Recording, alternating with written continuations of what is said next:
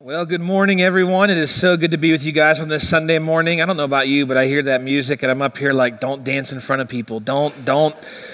Okay, anyway, so maybe that's just me. Sorry about that. But my name is Joe. If we've not met before, you might not want to now, but my name is Joe. I'm one of the pastors here at Grace, and excited to finish out a conversation we've been having called The Good Kind of Weird, and what it means to kind of follow Jesus and some of the things that he said very specifically and uniquely about kind of following after him. But before we get into that, I'd like to kind of just address some things that have been happening.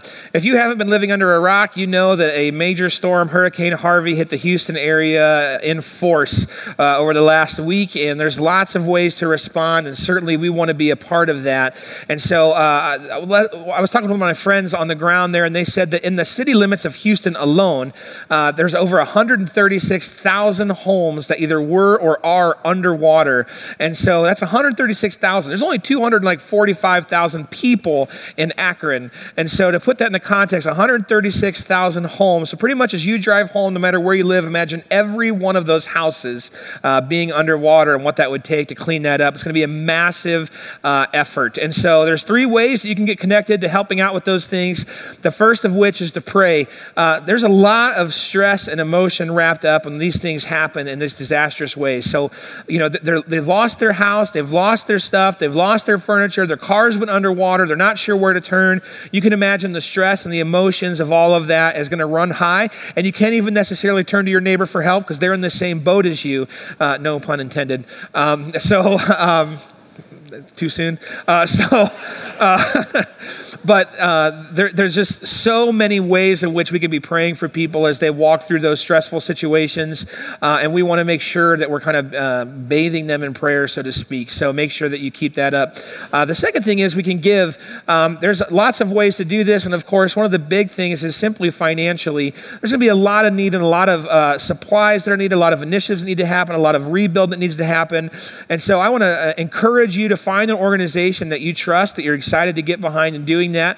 We have a fund set up to go toward all of the victims of Hurricane Harvey, and every dollar that'll be raised for that will go toward that effort. We'll be using it to help, get the supplies out for teams and make sure that people get what they need, whether it's food, water, the initiatives, the wood, whatever it takes. We'll be funneling it onto those areas, and then anything left over, we'll be giving it to an organization that's on the ground, that's spearheading a lot of those work teams. So if you'd like to give through us, you can certainly do that.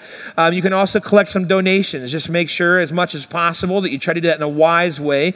Sometimes our emotions can get the best of us and we try to donate things that aren't necessarily used. So just try to make sure you're following those lists. We're keeping our list as up to date as possible on what's actually needed, and we'll be able to help that way through giving. And then the third thing is going, which I kind of hinted at just a second ago. We're going to be sending teams down to help with this effort.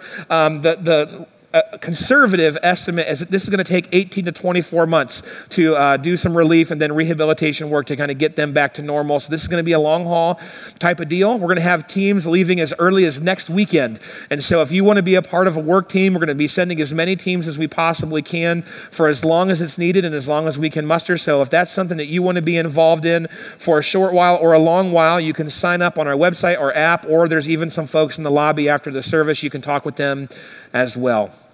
Basically, as tragic as this disaster is, it's a great opportunity to respond and bring hope and show the love for those people through their grief right now. So we want to be a part of that. All right? Now, as I mentioned, we're wrapping up a conversation called The Good Kind of Weird, and today we're going to appropriately be getting into this concept of love, because when we navigate what it is that Jesus called us to do to follow him, we realize that he actually asked us to do some weird things. Sometimes when we think about our ideologies in life, we think to ourselves like, well, I tend to lean more, liberal. I tend to think that way more politically, so I'm going to kind of align my life with those things and then ask Jesus to kind of help me navigate that. Or the opposite, of course, where I tend to think more conservatively. I tend to align my life and my ideologies that way. I'm going to ask Jesus to help me do that. And I would argue, and I certainly think the scripture would attest, that Jesus is God and that his pathway is different and bigger than, say, lining up with any one political entity. And so we're looking back historically, back at the words of Jesus. If we could have a face-to-face with him, what would it look like to follow him directly, to go after the way that Jesus would carve and actually actually follow him and navigate life. And so we certainly would realize that one of those things that he would call us to is this idea and understanding of love. That if we're going to be a follower of Jesus, we're going to be known for love. And so I want to quickly talk through a couple of quick passages, the first of which is in John 13. John was one of Jesus' best friends, one of his key disciples, and he was recording these words of Jesus, and he says this, "A new command I give you, love one another. As I have loved you, so you must love one another. By this, everyone will know that you are my disciples if you love one another." I think that's Jesus really emphasizing this key concept here of, listen, you're going to be known for how you interact with each other, how you love one another, and how you actually engage throughout life. And then in another instance, in the book of Matthew, Jesus is asked by a ruler, he actually says, what's the greatest commandment? What, of all the things that I could focus on as someone trying to connect with God, what's the most important thing? And Jesus responds with this. He says, Jesus replied, "Love the Lord your God with all your heart, with all your soul, with all your mind. This is the first and greatest commandment. And the second is like it.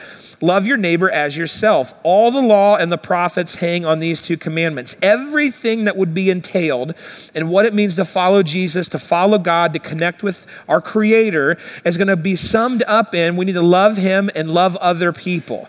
And so literally this is a weird concept. That if we're going to be known as a follower of Jesus, if we're going to go after that way, then love is a key aspect of what that looks like. Now here's some good news, because let's be honest, some of us, our natural inclination is not to be a loving individual. I'm not pointing anybody out, but you know who you are. Okay, so but here's some good news.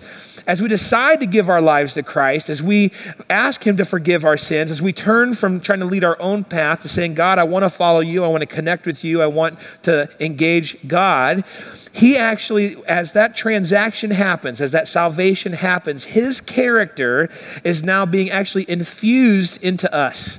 Okay, so he actually takes the nature of Jesus and it becomes spiritually the nature of us. And so kind of like that song we were just singing, like we were once lost, now we're found, like we were once stuck and completely mired down in our own sin and our own ways, and now Jesus is transplanting that character of who we naturally are now with the character of God. And so when we look at some of the things that God is and his characteristics, we see things like the fact that he's compassionate, that he's slow to anger, that he wants none to perish, that he serves, he protects, he loves, that he wants, that he sacrifices himself for us. That type of nature actually becomes who we are. It becomes infused into us as a follower of Jesus. And then in following him, we begin to learn how that plays out in the fabric of who we are.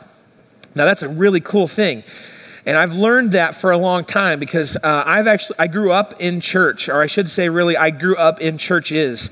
Growing up, my spiritual background was a little bit of kind of a spiritual mutt experience. And so all different kinds of backgrounds and all within the Christian faith, but different things. So I'll mention a few here, and if you were part of that before and it offends you, I apologize, but at the same time, you kind of know exactly what I'm talking about. But I grew up, for a while, I grew up in a Pentecostal tradition, and then for a while, I grew up in a Nazarene tradition, and then for a while, I was in a Presbyterian tradition, and then for a while, I was in a Baptist tradition, and then for a while, I was in like a gospel choir, kind of like soul tradition thing. It's like, this is the second time I wanted to dance in front of you guys. It's getting awkward. I'm done. Okay, but like it was, I grew up in all these different traditions, and it was a lot of fun to see the similarity and the unity of Christ in all of those. And one of the neat things that I experienced in all of those environments was this neat, like, mutual devotion to one another. That as a part of those churches, there was like this family atmosphere that, like, my goodness, if you're in help, I will help you. And if I'm in help, I can ask you to help me. And we can kind of scratch each other's back, so to speak. And I got more hugs in those years at some of those churches that a one individual should ever get. It was like hug, hug, hug. And I'll still remember this guy named John. When you saw him, you knew he was going to give you a back rub and say, how you doing? How was your week? And it seems like a nice gesture until you realize that I think John's goal was to get his middle finger and his thumb to touch in between your shoulder. It was like, every time, just like, and I'm not a small guy, and he still would like get me to buckle. Like he just went after it. Don't rub my back. It brings back bad memories. It's bad. I had a bad experience. But there was just this constancy of this neat mutual devotion to one another that I loved watching. And when I remember that passage in John 13 about you should be known for your love one another, I often think back to those days and here too as well. But as I've gotten to know more and more of the scripture, as I've sought after Jesus even more and more on my own and began to hear really some of the teaching that I learned growing up, I realized that the love of God is actually more than just this like mutual devotion. That the love that we're called to is not simply if you scratch my back, I'll scratch yours. It's not just contractual, because what happens is there's often this love that like, if you do what I hope you do and you do your part in our relationship, I will gladly love you. And that's often how it can play out with people, right? Like, my goodness, well, if you're amazing, I'll be amazing. But if you're not amazing, I'm out. And I even saw that unfortunately, and some of us had this experience too, as you transition sometimes even from maybe one church to the next, even if it's for unescapable reasons, sometimes you see some of that devotion get cut off because you're no longer scratching their back. And it's like, Jesus, there has to be more than that. And I think he certainly would attest that there is. And so I want to take a look at a passage together in Matthew chapter 5. So if you have your Bible with you, go ahead and open up to Matthew chapter 5. If you don't have a Bible with you, there are some in the chairs in front of you, or you can open up an app or Google it. On the church app as well, you can follow along with the scripture and some notes there. But we'll be in Matthew chapter 5. This is the first book in the New Testament. Matthew was one of the disciples of Jesus, and he's right at this point in chapter 5, he's recording what's known as the Sermon on the Mount. This is where Jesus is teaching actually a lot of kind of cross-cultural, they're unnatural ways to think about how to follow God, but he's clarifying these points. And so thousands of people have gathered to hear him teach through these things. And in Matthew chapter 5, we're going to be in verse 43. He begins this way. He says, "You've heard it that it was said, love your neighbor and hate your enemy." Now let's stop there for a second. Many of us might not default to saying, "I hate my enemy." Now, maybe in some cases we would, but in most cases we wouldn't say, like, "I hate the people that are against me." When we think about maybe people at work, or maybe even people at home, or people in their school, people in the community, people around the world, if we looked at people that seemed against us, we might not be so quick to say, "I hate you." But we would certainly kind of say, like, "But I do severely dislike you." Okay? I have a friend that I'm pretty sure they're the reason you can't have a loaded pistol in the passenger seat when you're driving, because their road rage is unmatched, right? Like, they're driving down the road, someone cuts them off. If they were allowed to have that, there'd be at least some flat tires in that. They'd probably have a little hole in their windshield. They could just get the gun. I mean, it'd be bad. They're in counseling. They're trying to figure it out. But sometimes our response is pretty hateful, right? The way we would interact with people is kind of we're not very becoming of us. We're not excited about how we might feel about people that wrong us. And so when Jesus says, love your neighbor, we've heard it said, love your neighbor and hate your enemy. That's not that foreign if we really think about it. He continues though, "But I tell you, love your enemies and pray for those who persecute you, that you may be children of your Father in heaven. He causes his sun to rise on the evil and the good, and sends rain on the righteous and the unrighteous. If you love those who love you, what reward will you get? Are not even the tax collectors doing that? And if you greet only your own people, what are you doing more than others? Do not even pagans do that? Be perfect, therefore, as your heavenly Father is perfect." Now, some of this in this passage might sound weird to you. And that's normal. And it also would have sounded weird to everybody that Jesus was physically talking to at that moment as well. You see, even in that cultural history there, the Jewish leaders, the rabbis, the priests, they would have agreed with that, like, kind of take care of your own and don't worry about other people mindset. That was very, very normal. Some of you might be familiar with a story called the Good Samaritan. And I don't have time to get into that in tons of detail this morning. But the Good Samaritan is basically this, where there's a guy that was beaten and robbed and left for dead on the side of the road, and 3 people passed by, and the first 2 were religious leaders. And when they saw that person, the conclusion they came to is this person is not in my sphere of responsibility. I do not have to love them, and therefore I will move on. I don't have to. This would have been a very normal cultural response. And so for Jesus to say, but I tell you to love your enemies, this was something very new and very challenging to even the people he was talking to at the moment. And so we see that this actually matches up then with our current cultural inclination. We are very wired to want to push people aside to achieve what we want to achieve. Corporately, we hear this all the time, right? Where there are certain people that they just want to I don't care about your promotion. I don't care if you get a job or if you have, a steady income here at this company. I need to move forward. I need to get that promotion. If you get it, that spot's filled and I can't have that happen. So I'm and we jockey for position. We do those things. And some of us, maybe that doesn't relate to our particular thing, but maybe we're applying for a scholarship, or maybe we're just in the age-old competition of seeing every line at the grocery store completely full, but there's one that looks a little bit shorter, and you emerge from the aisles at the same time as someone else. And you look at that short line, and you get that woo, woo, woo, wah, wah, wah, it's just kind of this instant duel thing. You're about ready to go, and they have a very full cart. There's no way I want to get behind them. And so you run, and you're pushing old ladies down. You're I will be first, And I'm sure none of that relates to you. Or, you see the traffic jam approaching, and you think to yourself, should I be a kind, good-hearted citizen where we zipper in together and we just kind of make this happen and we'll all get through it eventually? Or you're I don't care about all these people, see ya, and you're buzzed down the side, right? You're just right up in front, and you're peace out, and everybody's telling you you're number one, and you're I know, right? And we are so willing to jockey for our own position, right? It's very natural to kind of look at certain situations and say, yeah, you're my enemy, and therefore I win. I'm in charge. My priorities are the best and the most important, and therefore I am going to move ahead. This moves into opinions. This moves into ideologies. And as I was getting into all of the Hurricane Harvey relief stuff this week, I stumbled across a social media post that, we'll read it together. We'll put it up here on the screen, and I purposefully blacked out who wrote it, but I just can't bring myself to even consider providing aid to any red state. Let them clean up their own mess.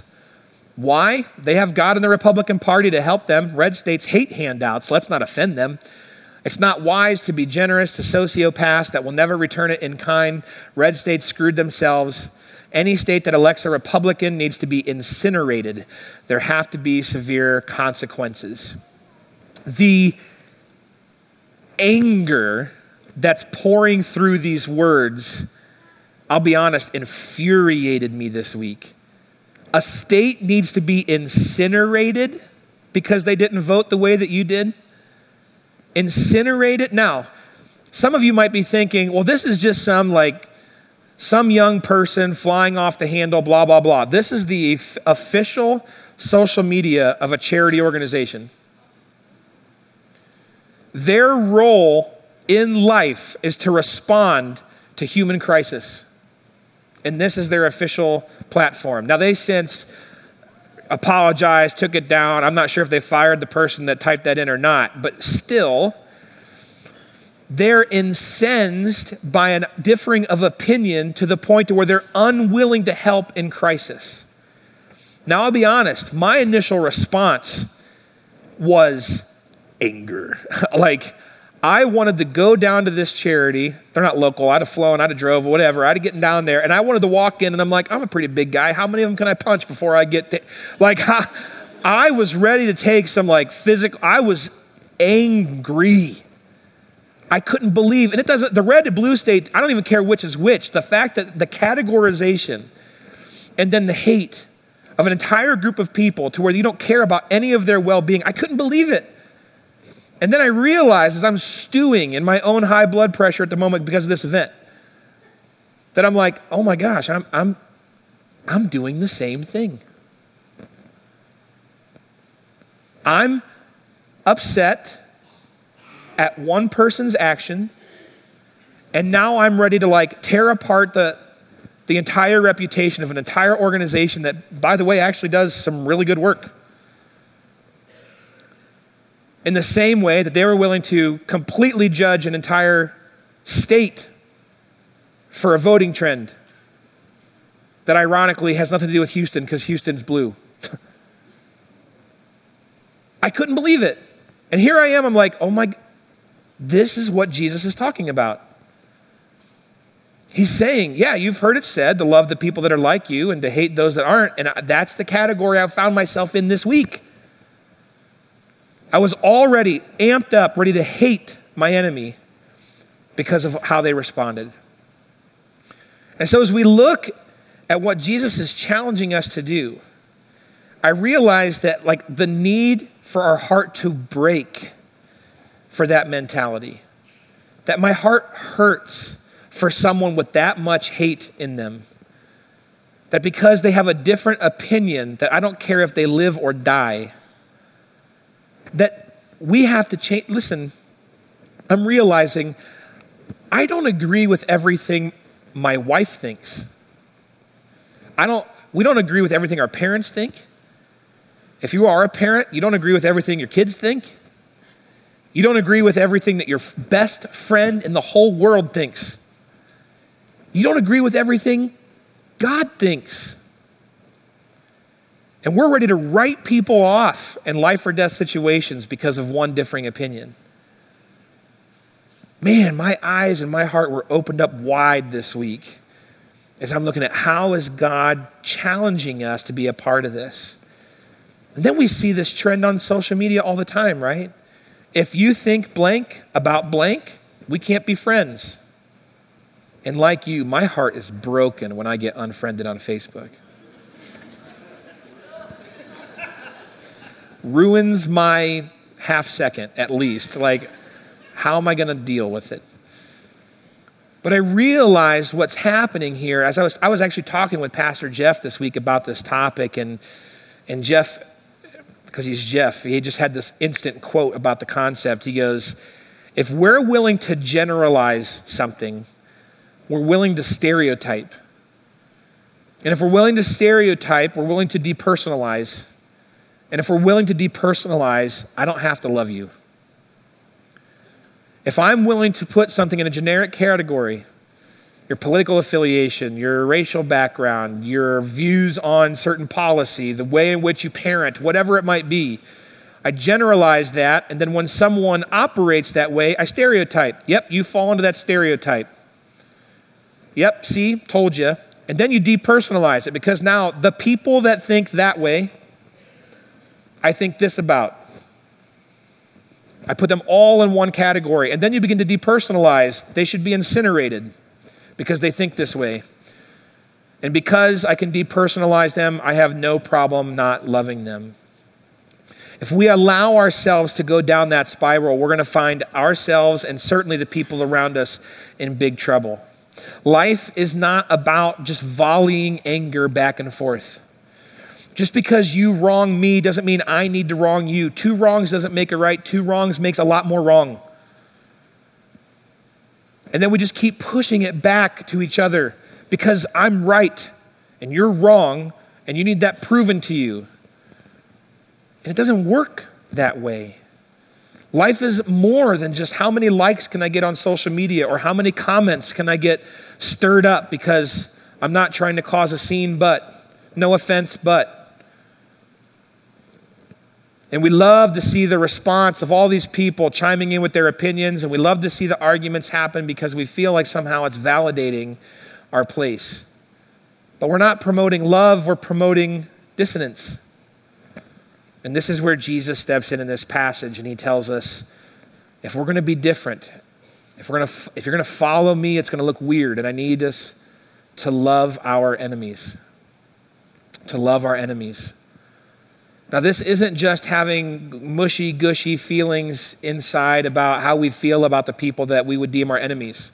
This is actually wishing and wanting that goodwill would happen in their life, that things would be different, that they would see a different way of living, that they would see the grace and the mercy of God, that they would actually have a life that begins to erase the things that are causing the very hate or the animosity in them to begin with.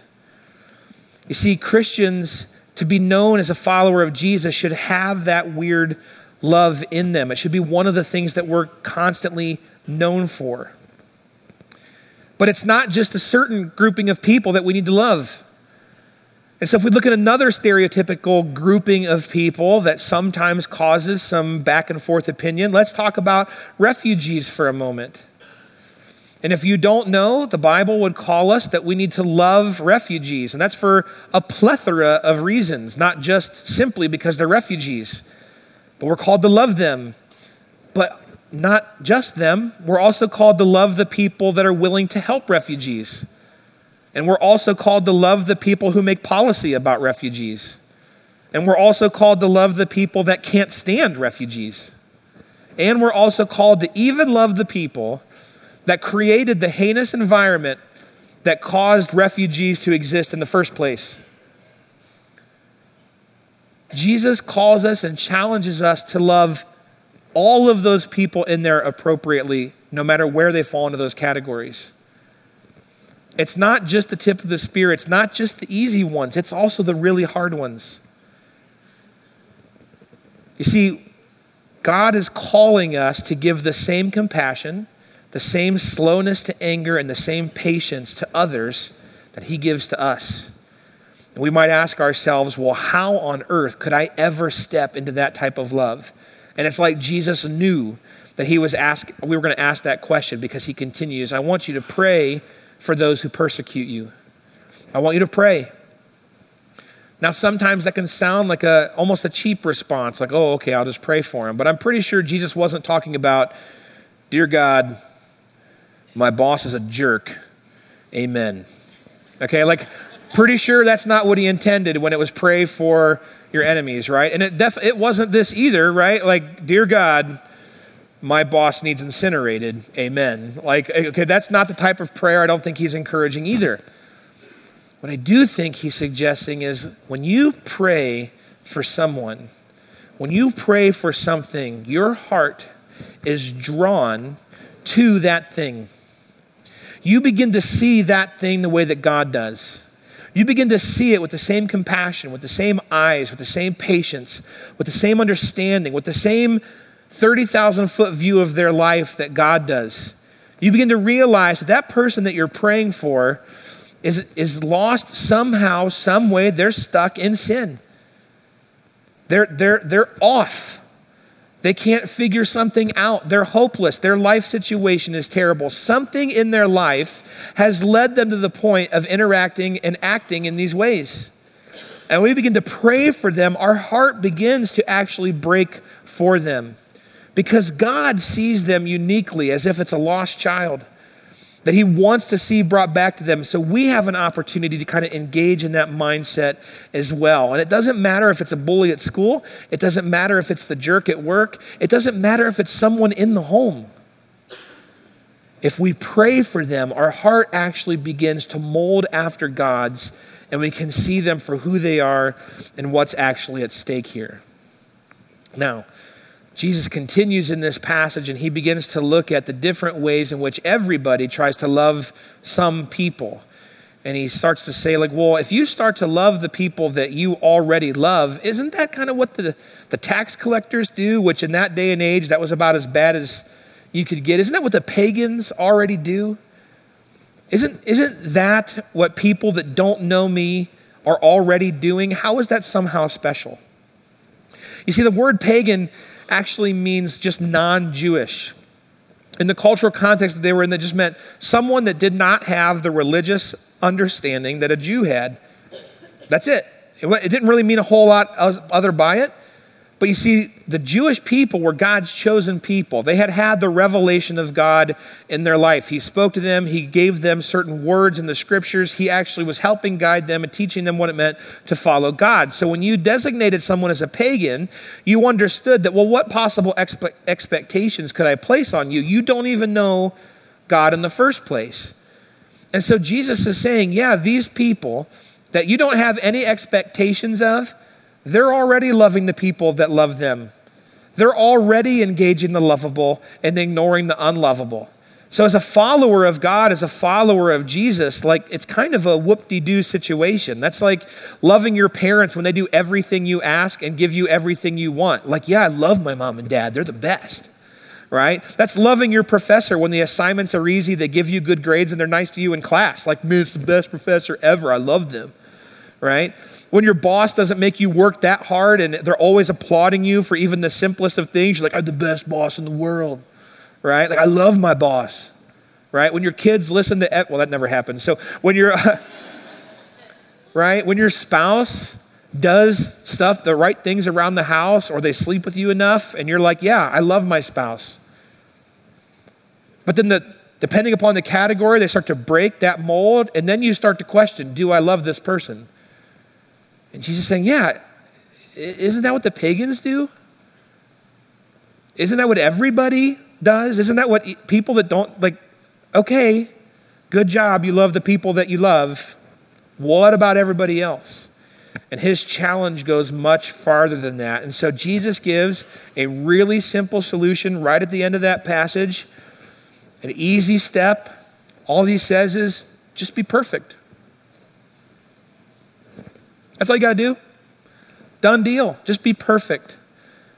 And we're like, wait, what? That's all what? But you see, he says, as your heavenly Father is perfect. And in the context here, what he's talking about is this idea that your heavenly Father is complete. He's whole. And this includes the fact that he is merciful, and that he's compassionate, and that he is slow to anger, and that he sees the whole picture, not just the momentary thing that's making you so angry. So be compassionate, merciful, slow to anger, just as your Heavenly Father is those things.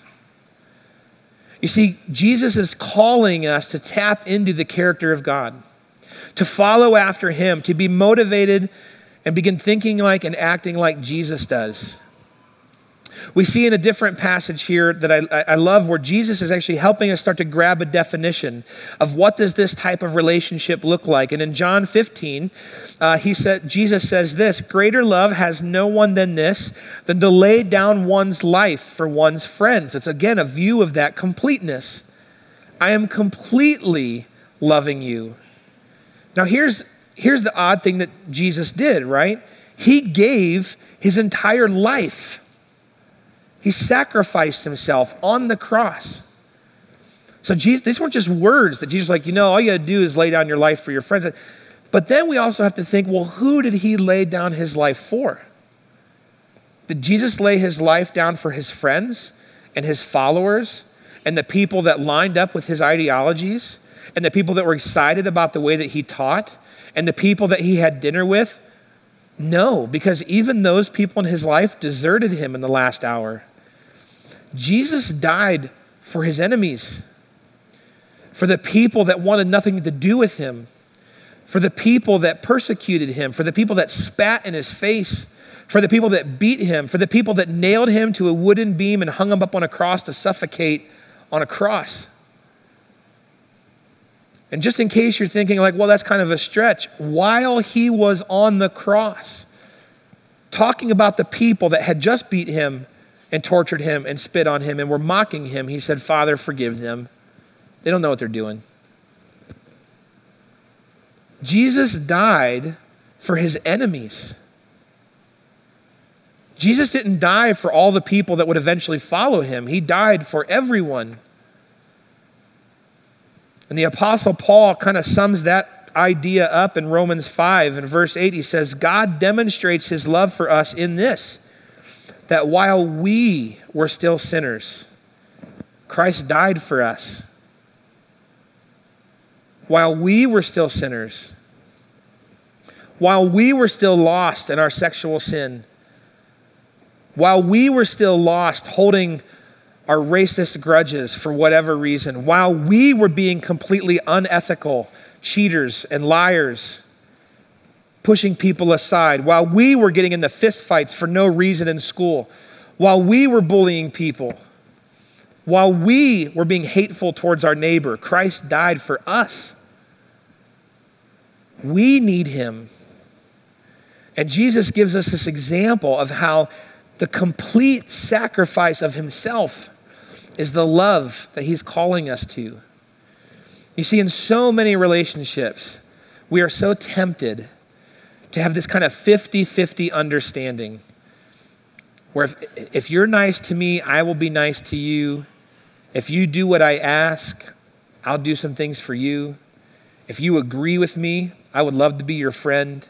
It's 50-50. You do your part, I'll do mine. And Jesus shows us a different way, a weird way. He says relationships, when it comes to loving other people, is 100-0. I will give you everything. I will sacrifice myself, expecting nothing in return. I will love you. This is the idea of submission. When we see submission in the scriptures constantly, over and over and over again, we see this theme of what it means to give the best of ourselves to others. I will give the best of myself to you. When marriage is rocky and you're at odds with each other, I will give the best of myself to you. When your kids are screaming in your face and they're yelling at you, I will give the best of myself to you. When your professor is wronging you and they told you to do one thing and they graded you as if something else was the expectation, I will respect and honor and love you and navigate the situation appropriately. When people have a different ideology, we have to understand that people hold different opinions about things. I'm going to love you. Not just because I assume one day you'll begin to agree with me. If we're going to love like Jesus, then when people disagree with us, we need to love them like Jesus loves them. If people hold different viewpoints on life than we do, we're going to love them like Jesus loves them. If they're acting in a way that we think is awful, we need to love them like Jesus loves them. If they're ignoring our preferences, if they're yelling in our face, if they're defaming our family or defaming our faith, we love them like Jesus loves them, like he did. He sacrificed himself on the cross in the midst of all of that. Loving our enemies is a big deal. And yet it's what often will change the very nature of what's happening. I just got back from Africa last Monday. And in one of my long flights, there was this 14-year-old boy, 14 or 15-year-old boy, about 2 rows ahead of me. And you just tend to notice things on a plane when you're traveling, right? And I happened to notice this kid, I see him just grab a wine cooler off the cart when the flight attendant goes by. And the flight attendant didn't notice. And I'm like, should I say something? You know? And I decide for the moment at least, no. Then I see him grab another one.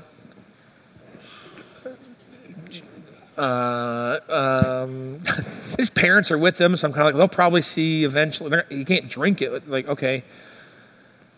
Then eventually the flight attendant sees him grab one. And so she kind of lays into him, like, you're not even 14 years old. You can't grab. What are you doing? She starts collecting him. And I realize I missed a bunch of his grabs. He had about 20 wine coolers. I mean, she's literally like, you can't have these, you know, and she's got this huge stack. You're going to get, like, and I'm like, wow, this kid's got some, like, quick hands, you know. And I'm like, but serves him right. He can't steal. He can't be an underage drinker. Yeah, that you tell him. Flight attendant walks away. His parents and grandpa just hand him a wine cooler, and I'm like, no. You're rewarding theft and underage drinking? You don't, no. And I'm telling you, you guys see that video of the guy being drug off United flight? I was about to be the next one. I was about to hop over my seat like, you can't do that. You know, like, oh my gosh, like the temptation to beat an entire family was so high for me at the moment. I couldn't get over it. But what did I do in that moment, right? Obviously, I'm not YouTube gold right now. I did not get up and start pummeling people. Okay, like I slowed down. But the appropriate response is not to do wrong, to teach the wrong person a lesson, because what would have happened? What would a bloody 15-year-old have learned in the context, right? That teenager is not going to look up and go, you know, I thought it was okay that I stole this alcohol, but then this big American beat me, and now I see the glory of God, and I know That's not going to be his response, right? Like, he's going to be like, this jerk of a guy, and I'm the victim. And his parents will be like, yeah, this crazy American, just, can you believe? And that's why America. They wouldn't have learned a thing if I would have responded the right way and in terms of how I felt in the moment, right? And we do this all the time. There are people in my life that momentarily I hate. My parents sometimes really get on my nerves. My wife sometimes really gets on my nerves. My little kid, she's 2. You know, if you have a little kid, you know that age. Sometimes, for a moment, I feel like I hate people that I love. And I have an option. I can submit to the process and love them and give my best to them, or I can respond and destroy my life. I can become the abusive father. I can become the scapegoat. Hey, I'm out of here, honey. If you're not gonna, I'm done because I hate you at this moment. Mom, Dad, we're done. You made me angry. I'm done. No, we submit and we offer ourselves to them. And it makes sense most of the time with those that are close to us, because everybody makes us mad from time to time. But then as that circle gets farther and farther away, we tend to be less willing to love the way that Christ calls us to love.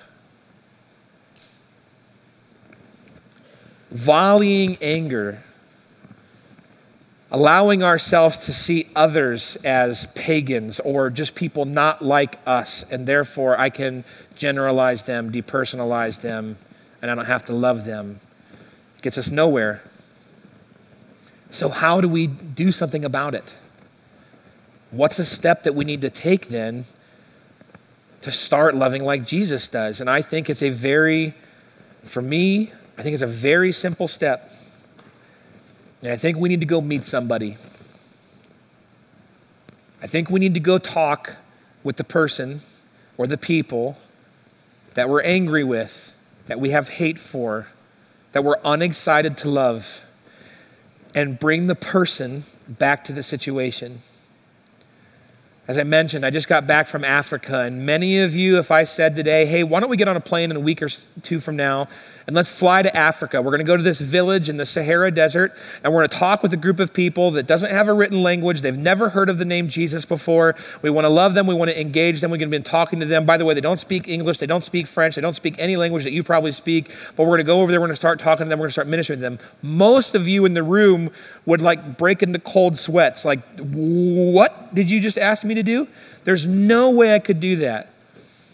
This is my 3rd time coming back from Chad. By no means am I a full-on expert on what it means to travel to those places like some people are. But what I can tell you is when you build a relationship with someone, it deteriorates those barriers that once were in front of you. For me, getting in hours and hours and hours of flights, watching a family raise their child wrong, getting to a different country, showing up in the Sahara Desert, driving off into a village, passing camels as they walk by, in the craziest driving you've ever experienced, to meet with a culture that doesn't speak any English, has never heard of the name of Jesus, makes total sense to me. Because I've met them, and I know them, and I love them, and I've hugged them, and I've shared meal with them, and I've engaged them, and I know their story, and I know it's incredible. It breaks down those barriers. Some of you, if I said, hey, let's go to the worst neighborhood that you could think of right now here locally in the Akron area. Let's go down there right now to this afternoon and let's start talking with people, serving people. Some of you would break into cold sweats. I purposefully avoid those neighborhoods. I couldn't possibly. There's no way. I don't think. And I can tell you, I have no problem whatsoever going into those neighborhoods. And it has nothing to do with I have no problem going down there because I've met the people that live in those neighborhoods. I know them by names, but I've met people there. It personalizes the situation. I tutored some of these individuals. I've worked, it breaks down the barrier of what's there. It's almost like Jesus knew because it's what breaks all of the junk. So if we're going to start breaking through this mold and allow the character of God that he is infused into our being as a follower of his, we have to go meet the people. We have to actually be willing to go feed someone that's hungry. We have to be willing to go help the kid that has cancer. Step down and go help someone that's battling a heroin addiction, that's battling a pornography addiction. Go meet them. Go even the jerk one, and go love them. Get to know their story. Go play with and teach a little kid. Go make yourself available to mentor a teenager that so desperately needs someone positive in their life. Go fix someone's car or be a part of helping them figure that out. Go paint someone's house. Go talk to someone that has a different viewpoint than you on sexuality and get to know them as a person. What drew them to that conclusion? What drives them? What makes them tick? What makes them click? Because judging people and pushing them down never convinced anybody of anything. With the one caveat that I've noticed that if you get in all capital letters on social media and you put your opinion out there in an angry way, it's amazing how many minds will change. No, that doesn't work. Because shoving our opinions onto people doesn't work.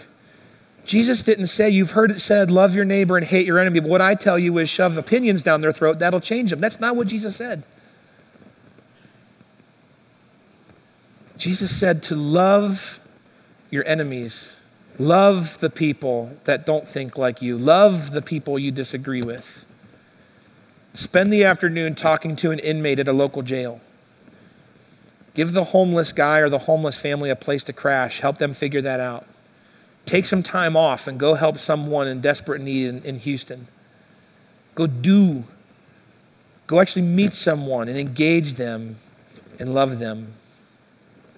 If we want to be known for the love that Jesus has for us, if we're going to have that same weird path that he had, where he loved other people, and obviously he changed millions and billions of lives that have engaged his way.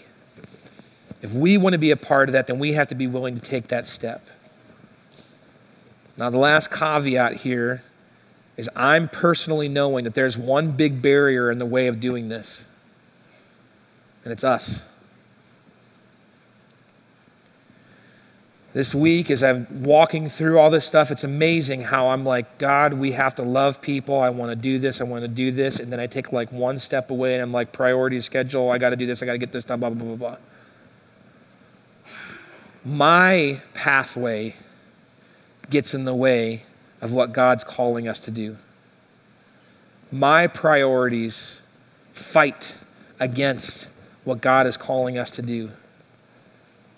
My dreams, my hopes, my legacy are in the way. I'm not going to be remembered that long after I die, and I don't mean that in a bleak way. I just mean even, let's call it 100 years, if I do a really good job, people might know the name of Joe Caruso. Jesus' name will last forever. I want to spend my life helping people know his love, not the fact that I was decent-ish at life. His priorities, his love, his engagement of people of all walks, all opinions, all ethics, to bring them to himself, to show them what real life is all about. That's what I want to be known for. And the other way that I get in the way is sometimes I think people don't deserve it. But what I'm finding is the moments that I feel like that the most, I'm forgetting how much I need Jesus. I need his forgiveness. I'd be in jail right now if it weren't for Jesus. I almost guarantee it. I guarantee it. I would not be married to my wife right now. Not because there's anybody else, but like she would never have married me. I would be a totally different, deplorable, awful person if it weren't for Jesus. I have an addictive personality. I've gotten plenty of fights and bullied people through school. On that trajectory into adulthood, I'd have been an awful individual. And sometimes I'm not that far from it now, but Jesus has redeemed an awful lot and given me a different path. When I forget that, is when I'm the most tempted not to think that other people should find Jesus too. So whenever I look at someone and go, you don't deserve God's grace, I have to remember, either did I. That's why it's called grace. That's why it's something that he offers freely if we turn to him and follow him. To be known as a follower of Christ, as a little Jesus, as someone that walks in the way after him, to follow the words of, I want to love my enemies and I want to pray for those that persecute him.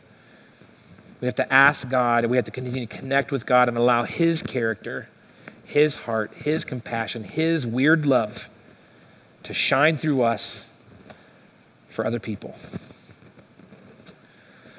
As the band comes out, the lyrics of the songs that we're about to use them as a prayer.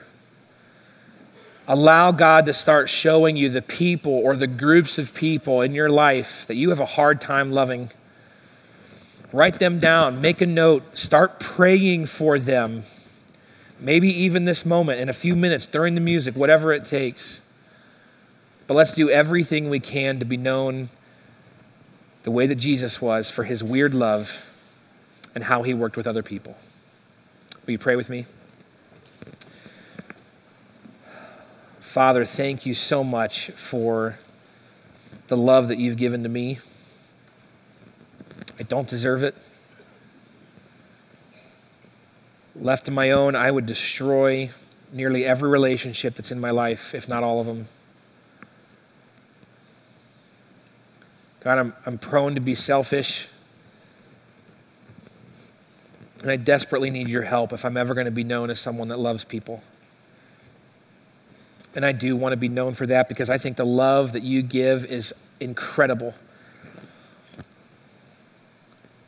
I want to help other people find it. I want to help other people see you for who you are. I want to be known for, and I want all of us to be known for as the people of the love of Christ. God, bring to our minds the people that we have a hard time loving and remind us to continue to pray for them. Change our hearts, guide us, mold us, make us into your image, help us to love the way that you do. And God, whether we've been following you for decades or whether we're exploring who you are, I pray that even now, the realization of your love and who you are and how you care for people would be transformative for us.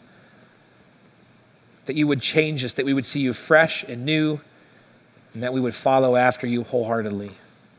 In your name, Jesus, we pray. Amen.